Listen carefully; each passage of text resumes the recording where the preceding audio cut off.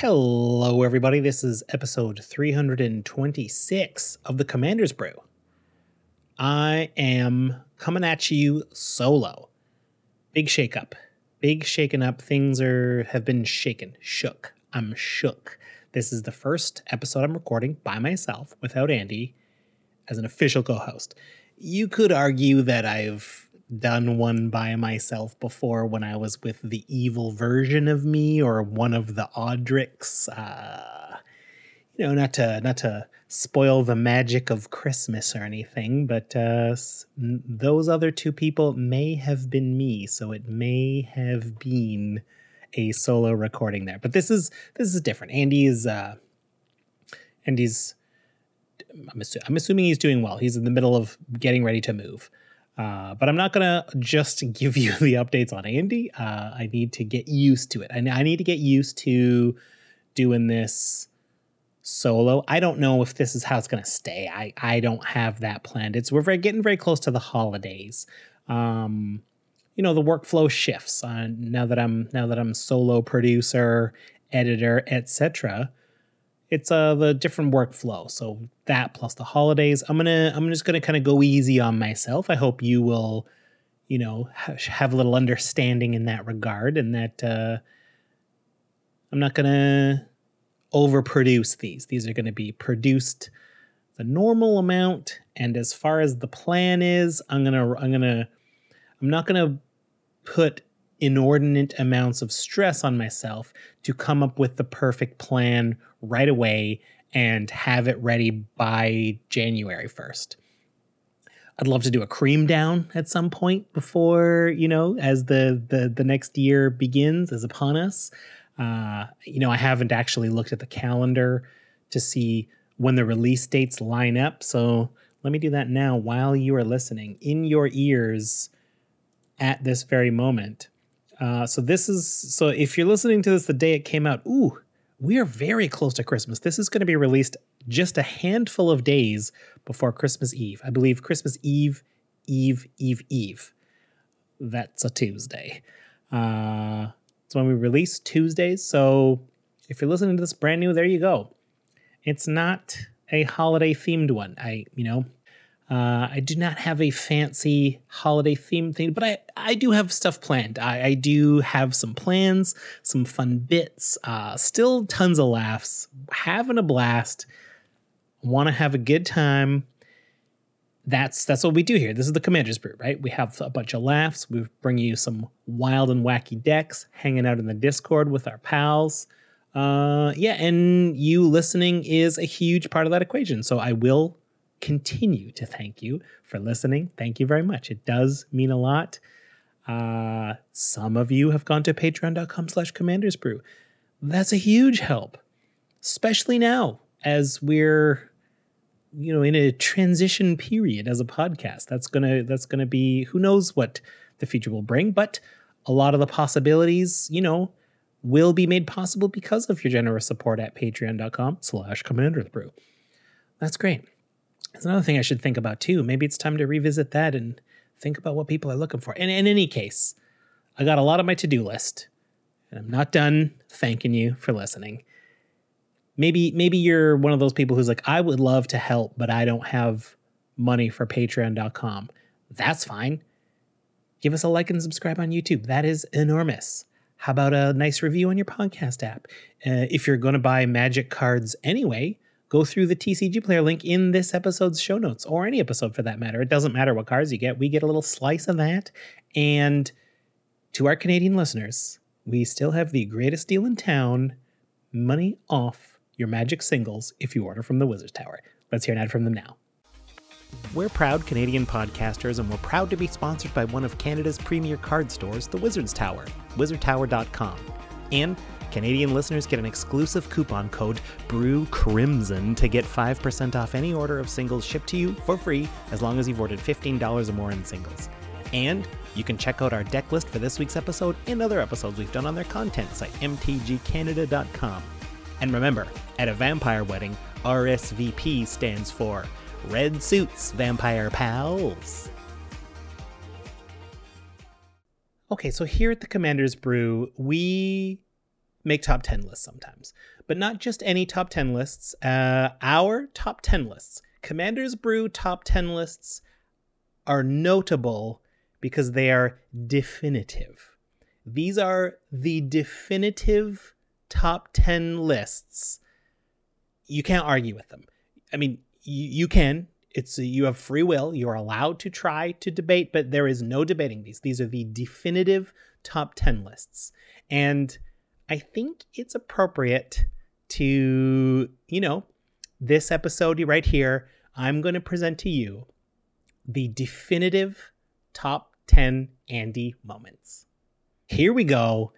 Number 10. It has been a long-standing Commander's Brew tradition that Andy and I would dress up as the two Audrics. This started when they invented the second Audric. And Andy does a great Audric, I have to say. And leading off at number 10, Andy as Audric. Point. I can't wait to vacation on Dominaria. Ooh, counterpoint. Don't forget your sunscreen. Point. Of course not. I'm going to the beach. Counterpoint. Don't drink the water. Point. I never drink water when I'm on vacation. Only cerveza. Cerveza. Ah. See. Yes. Let's move on to number 9. I don't think you can do a top 10 Andys without going to one of the OGs, the creation of the Andes Mountains. This is, we all know this is when the collision of the continental South American plate with the oceanic Nazca plate gave rise to these majestic mountains over 250 million years ago. The Andes Mountains. And I think that moment, the collision, I'm going to call that a moment in geological history. You got to expand your scale on geological scales. Was a very important Andy moment. Definitely. Number 9. Number 8, Andy moment. It's Andie MacDowell in 4 Weddings and a Funeral. She brings a certain pathos to the role. Romantic comedies have come and gone. There's thousands of them. But Andie MacDowell, I always thought she was an underrated person in a romantic comedy, and that's why she makes number 8 for top 10 Andy moments. Coming in at number 7 in top 10 Andy moments is Andy Warhol and the Campbell's Soup Can. Andy Warhol, champion of the pop art movement, use of classic Americana to question capitalism and classism, and there's no better symbol to dilute his work in sculpture, film, fashion, and silk screening down to a singular image than his classic Campbell's Soup Can. And on a personal note, Andy Warhol was the subject of an art assignment I did in grade 10. It got me an A and overall raised my high school average that year. Thanks, Andy. Number 6. We cannot do a top 10 Andy moments without addressing the master, Andy Serkis. This CGI master actor transforms himself from role to role, and we first got to know him as Gollum or Smeagol from The Lord of the Rings. Now, technically, he might not be Smeagol. I think Smeagol was the person that creature used to be and got turned into Gollum. He kind of barfs the word Gollum a few times. It's so gross. But Andy Serkis, a chameleon of voice and face. Here, I'm going to present a little clip as to why he deserves to be on this list. And it's Gollum and or Smeagol arguing with himself. This is one actor in one character kind of arguing to himself. It's not that different from when I talk to myself because it's been a very long pandemic and I've taken to doing that sometimes. You don't have any friends. Nobody likes you. Not listening. Not listening. You're a liar. And a thief. No. Murderer. Number 5, everybody's favorite Office character, Andy Bernard from The Office. Here he is in the funniest part of that whole show, the parkour. Here it is. Truck to refrigerators to dumpster 360 spin onto the Palace, backflip gainer into the trash can. Yeah, gainer! Yeah! Parkour! Parkour! I'm right behind you, Andy! Come on! Yeah! Parkour. Okay, number 4. Here's a little behind the scenes look at making a top 10 Andy list. I am also including Andrew's.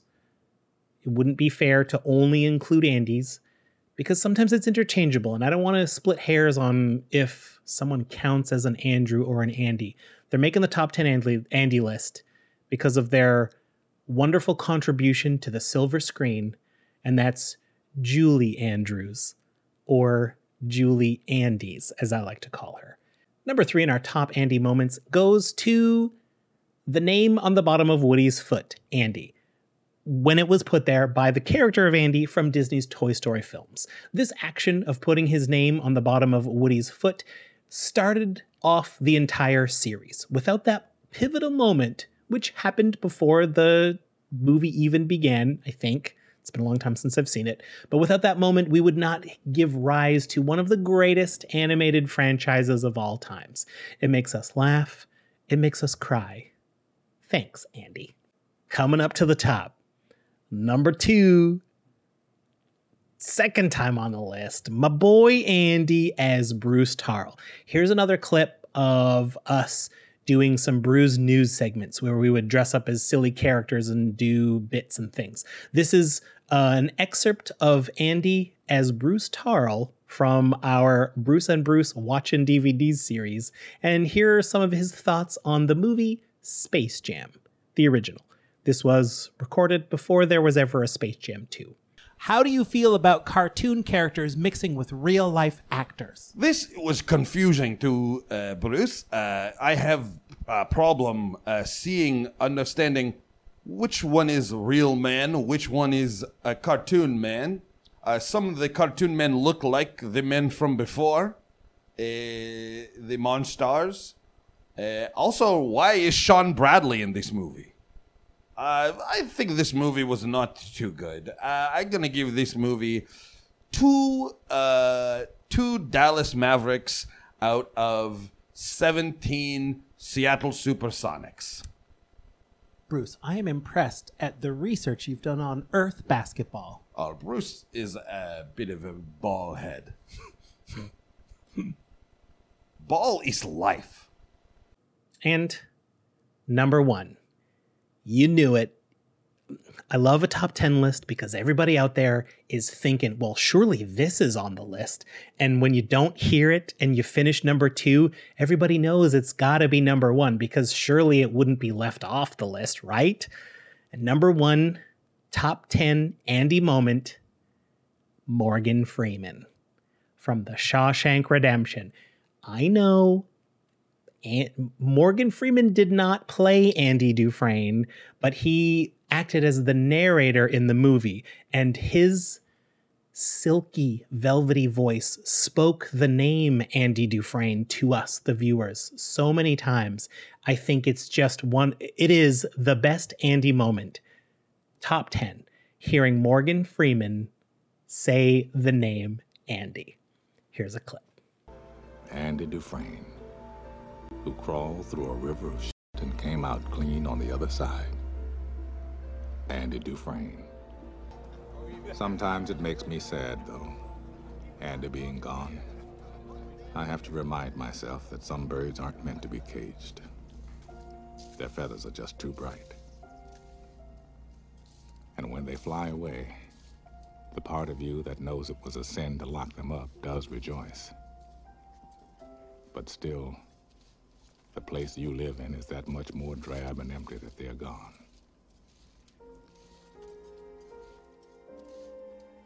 I guess I just miss my friend.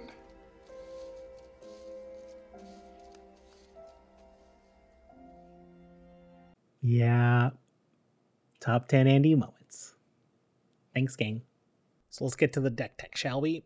Okay, so we're brewing around Timon and Rhoda. Let's read the commanders. They're partners. Timon, made their first appearance in 1994's The Lion King, promoting a problem-free philosophy with his best pal Pumbaa. And then later in 2004, became the lead of The Lion King 1.5.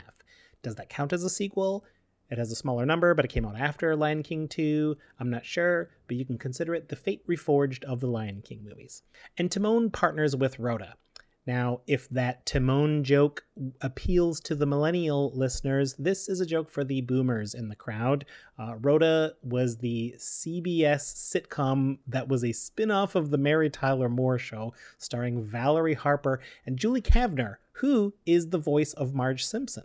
Notably, that show was produced by James L. Brooks, who later went on to produce The Tracy Ullman Show and The Simpsons, which is where Marge Simpson still performs today with Julie Kavner.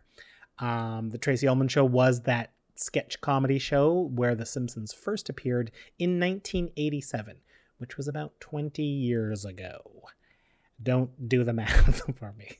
1987 was a lot of years ago, and I hate to think about it. I was about to put a clip of Indiana Jones and the Last Crusade where that dude drinks from the wrong cup and he gets really old really quickly, kind of turns into the Crypt Keeper, but I think it was a little scarier than I wanted to put on the YouTube show here.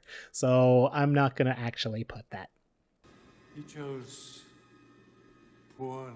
Truthfully, Timon, what Timon does, Timon is a 4 and a blue legendary spirit for 3/4, partners with Rhoda, flying, and at the beginning of each combat, tap up to one target creature. Could be one of ours, could be one of our opponents. And Rhoda is 3 and a white, partners with Timon, obviously.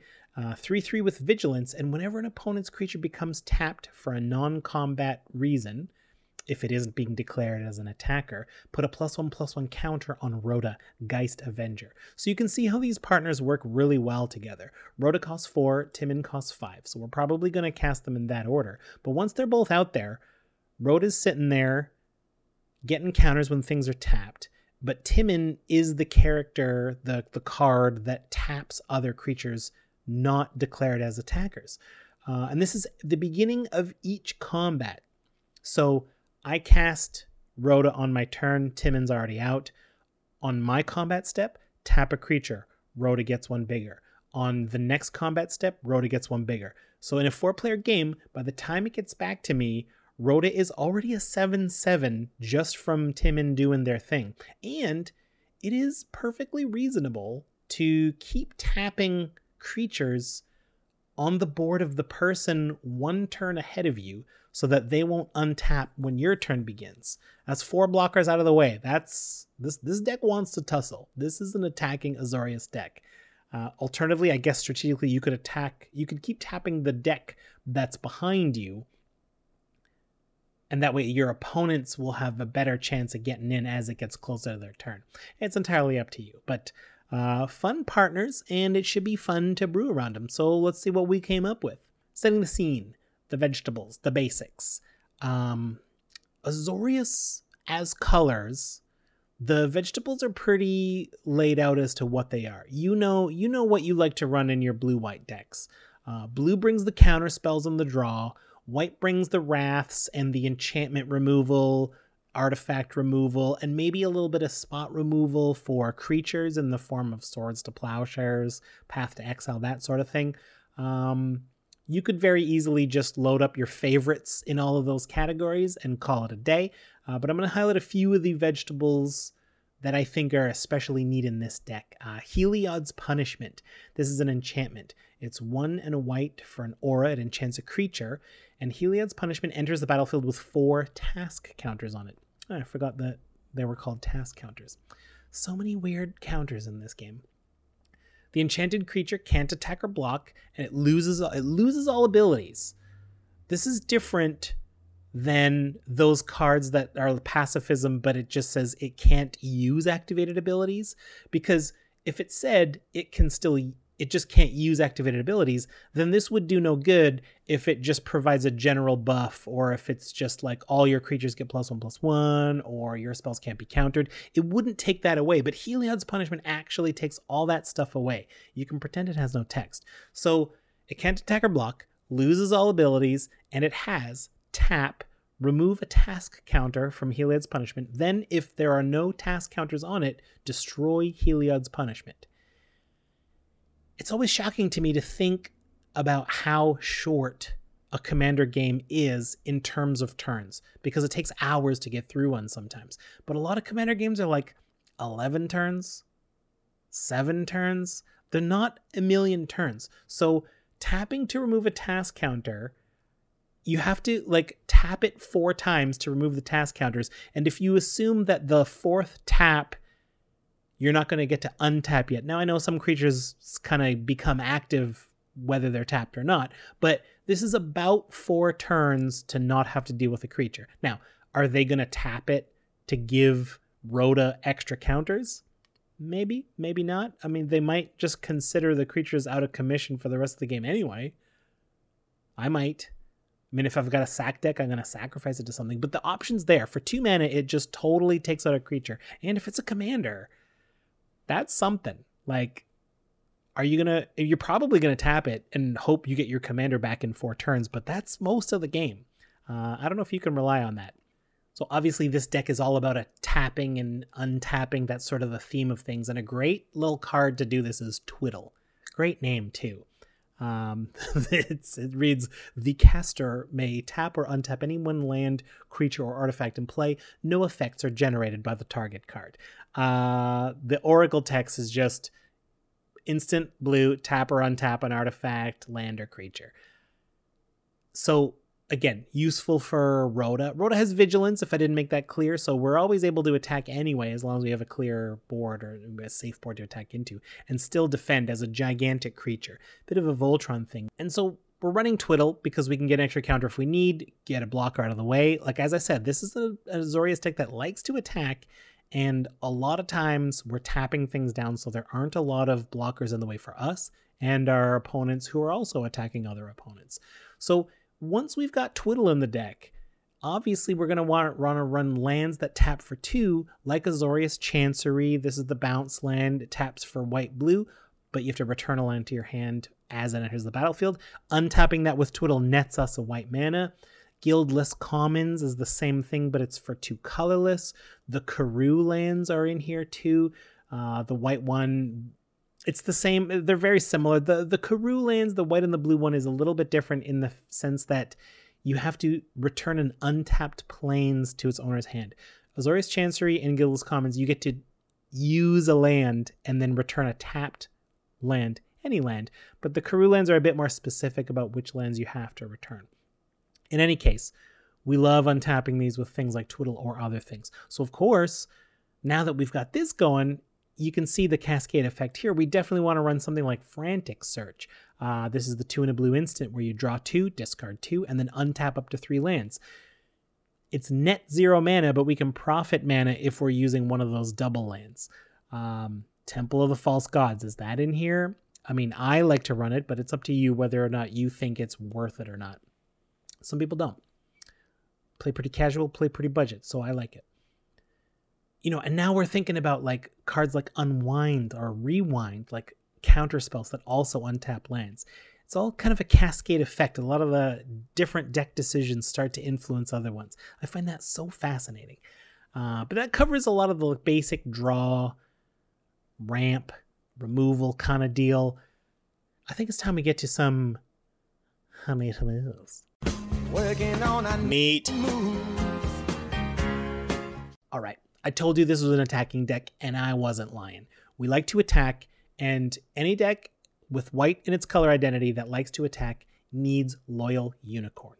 And I can't stress this enough. This card is even better if you have partnered commanders, because both of the partners count as your commander. So Loyal Commander is 3 and a white Unicorn, Vigilance 3/4, and it has Lieutenant. So at the beginning of combat on your turn, if you control your commander, we have 2 of them, so there's a very good chance we do. Prevent all combat damage that would be dealt to creatures you control this turn, and other creatures you control gain Vigilance until end of turn. So our whole board attacks with Vigilance, and they don't take combat damage. Let's go. Let's just turn everyone. I mean, I would say let's turn everyone sideways, but no one's turning sideways if Loyal Unicorn's on your side. Loyal Unicorn is incredible in a deck that wants to attack. This is no exception. And of course, you know, like if we like to attack, why not run Linvala, Shield of Seagate, 1 blue-white, Legendary Angel Wizard, 3/3 with flying. And at the beginning of combat on your turn, if you have a full party, you know, and I'm gonna skip this part because I don't even think we can make a full party. If we have a full party though, choose target non-land permanent an opponent controls. Until your next turn, it can't attack or block, and its activated abilities can't be activated. That will never happen with us. I mean, I should double check. I assume we didn't build for party, but we might. It's an excellent question.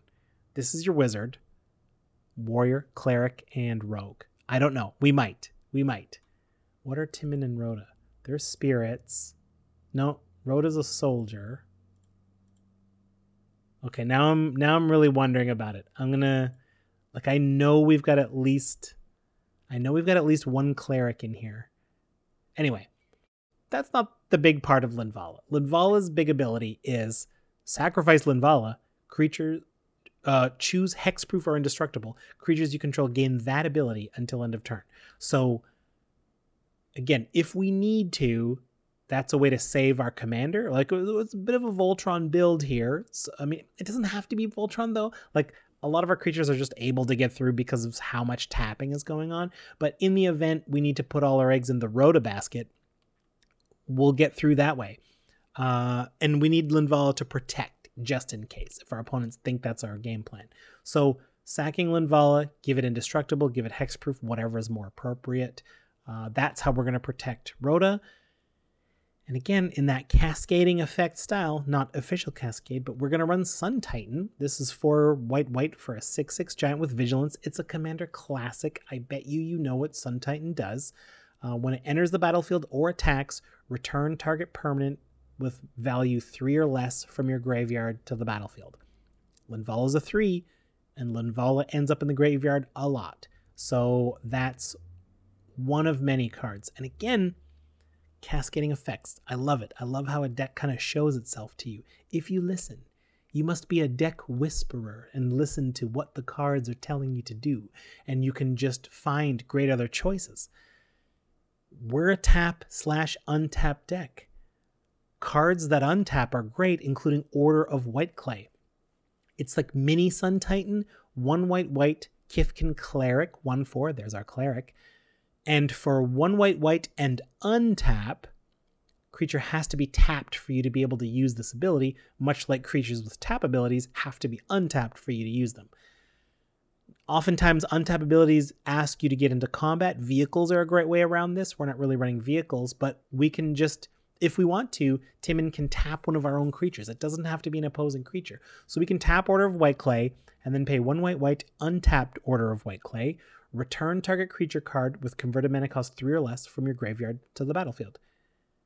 Awesome. Order of Whiteclay is a 1/4, just so you know. But that's how we're going to get Linvala back, or any of our small 2-drops that like to attack. I didn't mention this earlier, but a lot of our ramp that we're also leaning towards are, there's a new suite. There's a lot more white creatures that bring a plains into the battlefield or put a plains into your hand. We're running a few of those. They like to attack as well. So if they die or if we end up chumping with them, Order of Whiteclay can bring them back and ramp us further if that's what's going on. Excellent card. So we're attacking. We're doing a lot of damage, hopefully. We're tapping things, untapping things. Any deck where this is going on, do not underestimate Tromokratis as a finisher. 5 white for a Kraken. Tromokratis has hexproof unless it's attacking or blocking. That's great. Safe. Can't mess it around. Tromokratis can't be blocked unless all creatures defending player controls block it.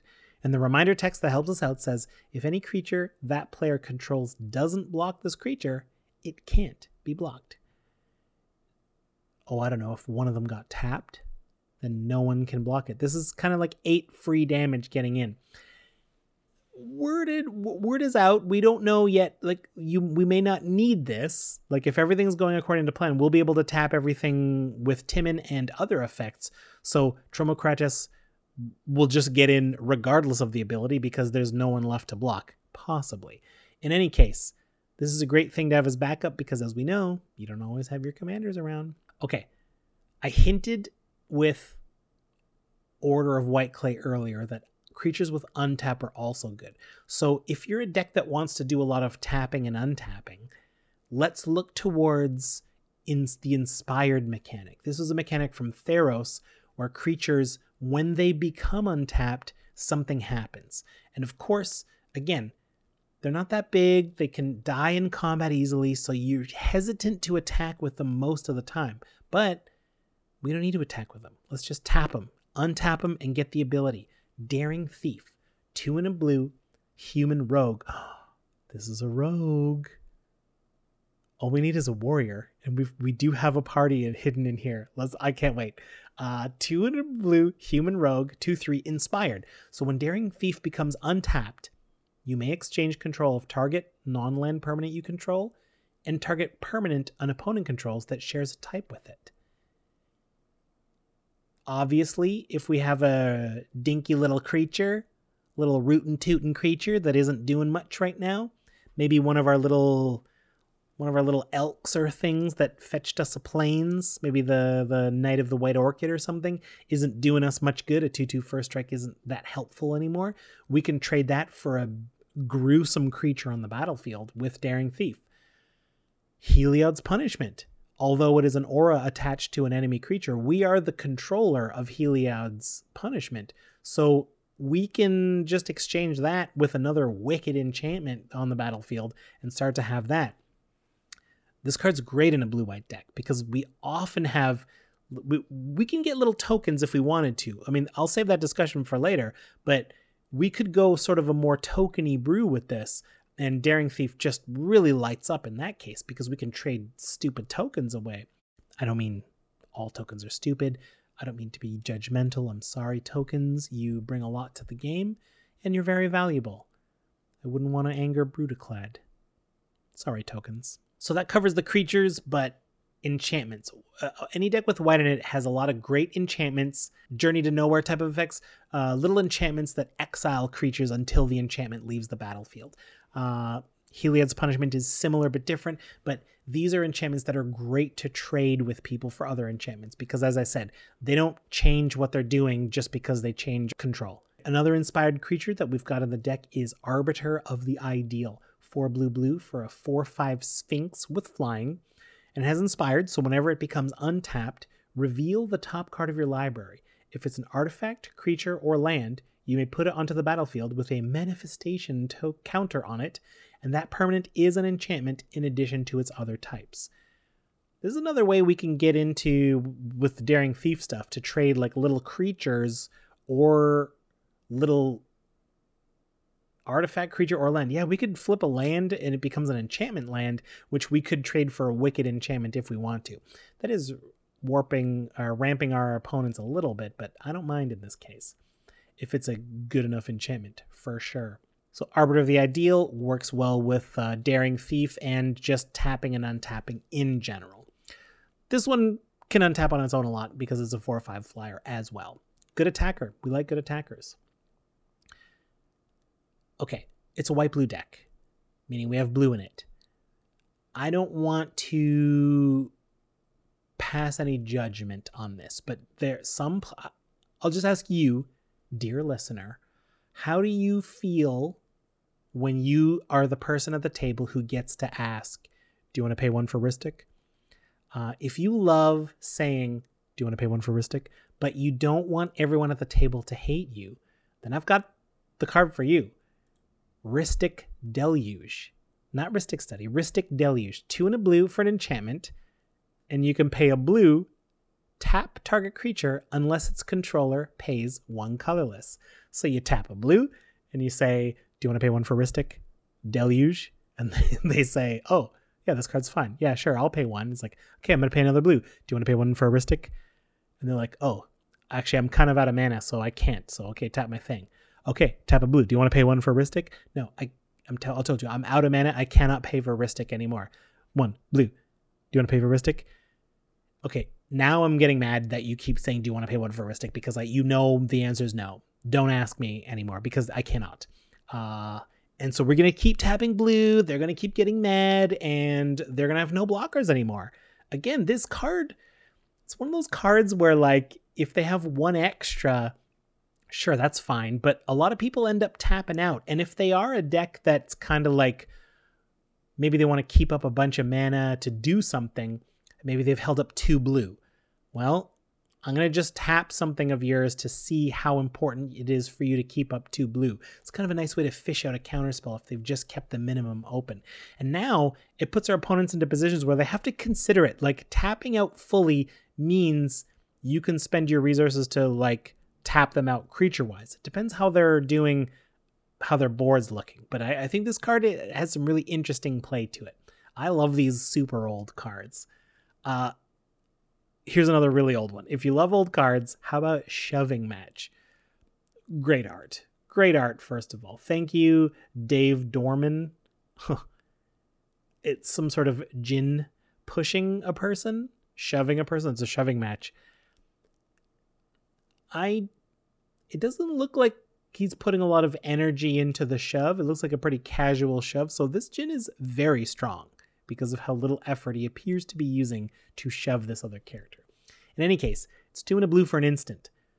Until end of turn, all creatures gain tap target creature. So all creatures gain this. So it's one of those things where your opponents can like be like, well, okay, I'm going to tap yours down before you can tap mine. And so the stack is going to be like, okay, I'll use this little creature to tap your creature. Like, well, if you're tapping my creature, I will use that creature to tap this other creature. Well, if you're tapping my creature, I'll use this to tap another creature. And this really cascades into a really huge shoving match. This card is perfect for what it says it does and how it plays out. I've never played this card in real life in paper, but I would love to. I think it would be so fun. I'll read you the flavor text. Rishadan barkeeps know something the Mercadians have yet to learn. If you keep pushing, someone will eventually push back. Yeah. Similar. It's not too different from voids. I hear if you look into voids, the void looks back at you too. And that actually just sounds like Newton's second law.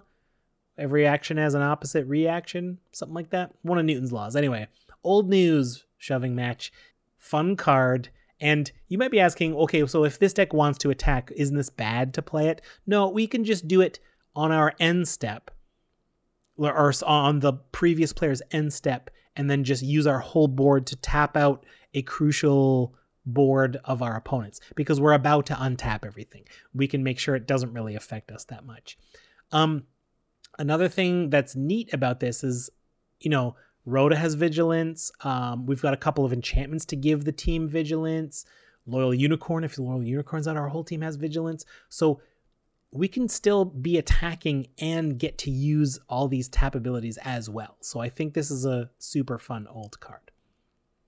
Ooh, how about a Planeswalker?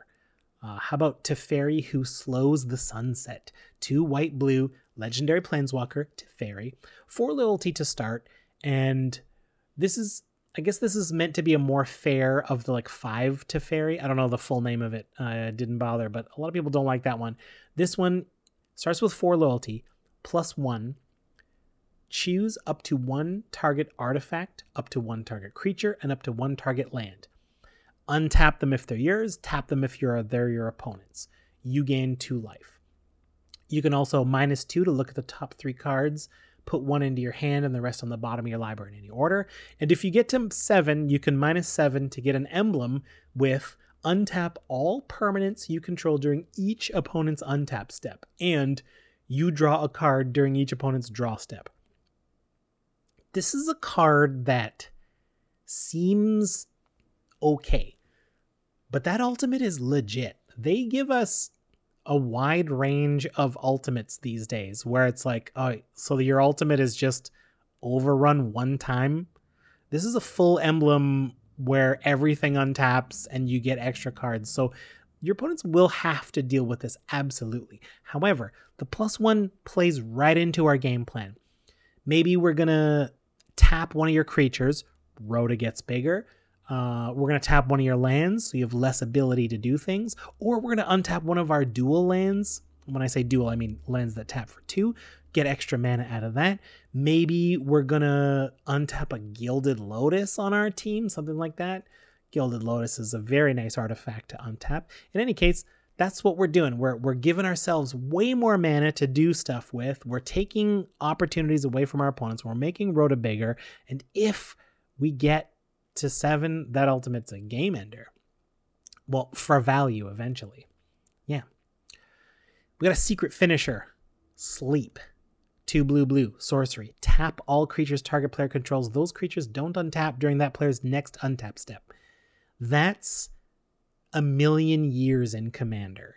Well, what if I cast Sleep on the player behind me? I go, opponent number 2, opponent number 3. Then they get their first does not untap. 1, 2, 3 more combat steps. Then they finally untap. That's 6 combat steps where they get no creatures to untap unless they've played new creatures. Or if they got creature generation. It's totally possible, but man, Sleep does work. And finally, I want to mention a card that also does a ton of work in this deck. It's Verity Circle. 2 and a blue for an enchantment. This deck loves this card. What is it, a gumball? It's an enchantment. Whenever a creature an opponent controls becomes tapped, if it isn't being declared as an attacker, that's the Timon ability, you may draw a card. So now Timon is basically giving us a card draw every opponent's combat step. And ours too. So minimum. Very nice. And this is, oh man, Verity Circle. They printed this before. Like, I just know if they printed that today, it would have said this only works once each term. Ooh, they get stingy sometimes with these abilities. Maybe for limited. I don't know. But thank you, Wizards, for giving us the full ability. So there you go. There's the deck. We're attacking for a lot. We've got a lot of fun ways to tap creatures. I want to thank our Discord helpers, truly. First person I got to thank in the Discord, Andy H. My boy Andy. I'm actually finishing this deck for him. He started it in the Discord with other members of our Discord, but I'm picking up the reins and I'm finishing this deck for him. I'm not sure if this is how Andy would have built it, but I'll present a couple of other options in a little bit. Also, thank you to Mattismen, Micah Eternity's Crafter, Chiefy, Doomfrog, Mr. Big Bents, Pips Don't Lie, and Papa Dio. Thanks for all your help putting this deck together. So it's an attacky deck. We've got 100 cards in here, 98 plus our 2 commanders that are partners. I want to present a couple of other ways you might be wanting to take this deck. Definitely one way we could go that kind of was talked about in the Discord is a Staxy sort of thing. Azorius is great for stacks. You can go as hard or as light as you want on that, but Strict Proctor is a nice one. 1 and a white as a spirit cleric, 1/3 with flying. Whenever a permanent entering the battlefield causes a triggered ability to trigger, counter that ability unless its controller pays 2. Obviously, we can build our deck where this doesn't affect us. It doesn't affect our commanders. They don't have ETB abilities, except the partners with ability to search for each other. But since they're in their command zone, we never need to do that. The other cool thing about this is the Karoo lands, the lands that tap for 2 that ask you to return another land to your hand. Those, we now get to counter those. Of course, our opponents get to benefit from that as well, but that actually kind of helps our deck a little bit in that way. I don't mind that. Let's put opposition in that version of the deck, right? This is the 2 blue enchantment. Tap an untapped creature you control, and you get to tap an artifact creature or land. It's twiddle, but the cost is tapping one of your creatures. When the team's got vigilance, you know how that works. Everyone attacks, and then everyone taps after being declared as attackers to do a bunch of shenanigans. This is a true... You can tap opponents' lands and just lock them out of the game. Opposition is mean. Throw a token generator in there and you can probably lock a player out of the game for the rest of the game unless someone makes a deal. It's in this deck. It's in this version, but this is not meant to be super stacksy. This is just meant to be a light little bit of opposition. Just a snacks. Instead of calling it stacks. Yes, that's my term. This is not a stacks deck. Stacks locks players out of the game. This is a snacks deck. It's just little bits of opposition, little bits of slowing you down, little extra costs you have to spend here and there, but just a snack's worth. I like it. Snacks deck. Another way you could take this deck is just load it up with creatures that have activated abilities. Since we can tap and untap things that's sort of built into the plan, just trade out a bunch of cards that are already in the deck and add something like Arcanus the Omnipotent. 3 blue, blue, blue, legendary wizard, 3/4, tap, draw 3 cards. 2 blue, blue, return Arcanus to its owner's hand. I always forget that ability exists because I'm never doing it. I'm just tapping and untapping and drawing 6 cards a turn. That's pretty good. If we like tapping and untapping, how about an Emry, Lurker of the Loch? 2 and a blue. If it's a 1/2 Merfolk Wizard, this is the creature where when it ETBs, you mill 4, and Emry costs 1 less for every artifact under your control, and you get to tap Emry to cast an artifact card from your graveyard this turn. If we've got this angle, if Emry's in here, we're going to skew our mana rocks into like mana rocks that can sacrifice themselves. Commander Sphere gets way more valuable. Mind Stone. The maps, Renegade map and Expedition map. Artifacts that like to end up in the graveyard are great if you have something like Emry in here. And why not run something like Jace's Archivist? 1 blue, blue for a Vidalcum Wizard, 2/2. Another wizard. Still never found that warrior, huh? Jace's Archivist, 1 blue, blue. Blue tap, each player dumps their hand and draws that many cards, equal to the cards the greatest number of cards a player discarded this way. Jace's Archivist is cool. You can use it when you would actually net cards from it. But, in a white blue deck, maybe there are times where we would actually be giving our opponents more cards, but we'd be ruining their game plans and ruining their days. People hate wheels. I love wheels. And so if we're filling our graveyard that way, let's throw Hannah Ship's Navigator with another tap ability. 1 white, blue. 1/2 with an ability, 1 white, 2 tap. Return target artifact or enchantment from your graveyard to your hand. These are our Heliod's Punishments. These are our pacifisms that have done their work and maybe gone to the graveyard again. Maybe someone deals with our propaganda if we want to do the snacks version of it. I love the term snacks. I'm keeping it. Yeah. So a lot of options. Cool commanders. I have to admit, these commanders did not excite me when I first saw them, but you start digging a little deeper and it comes out pretty neat. And of course, another thanks to the Discord team. We got some bright minds in there. Thank you. And let's get to the budget report.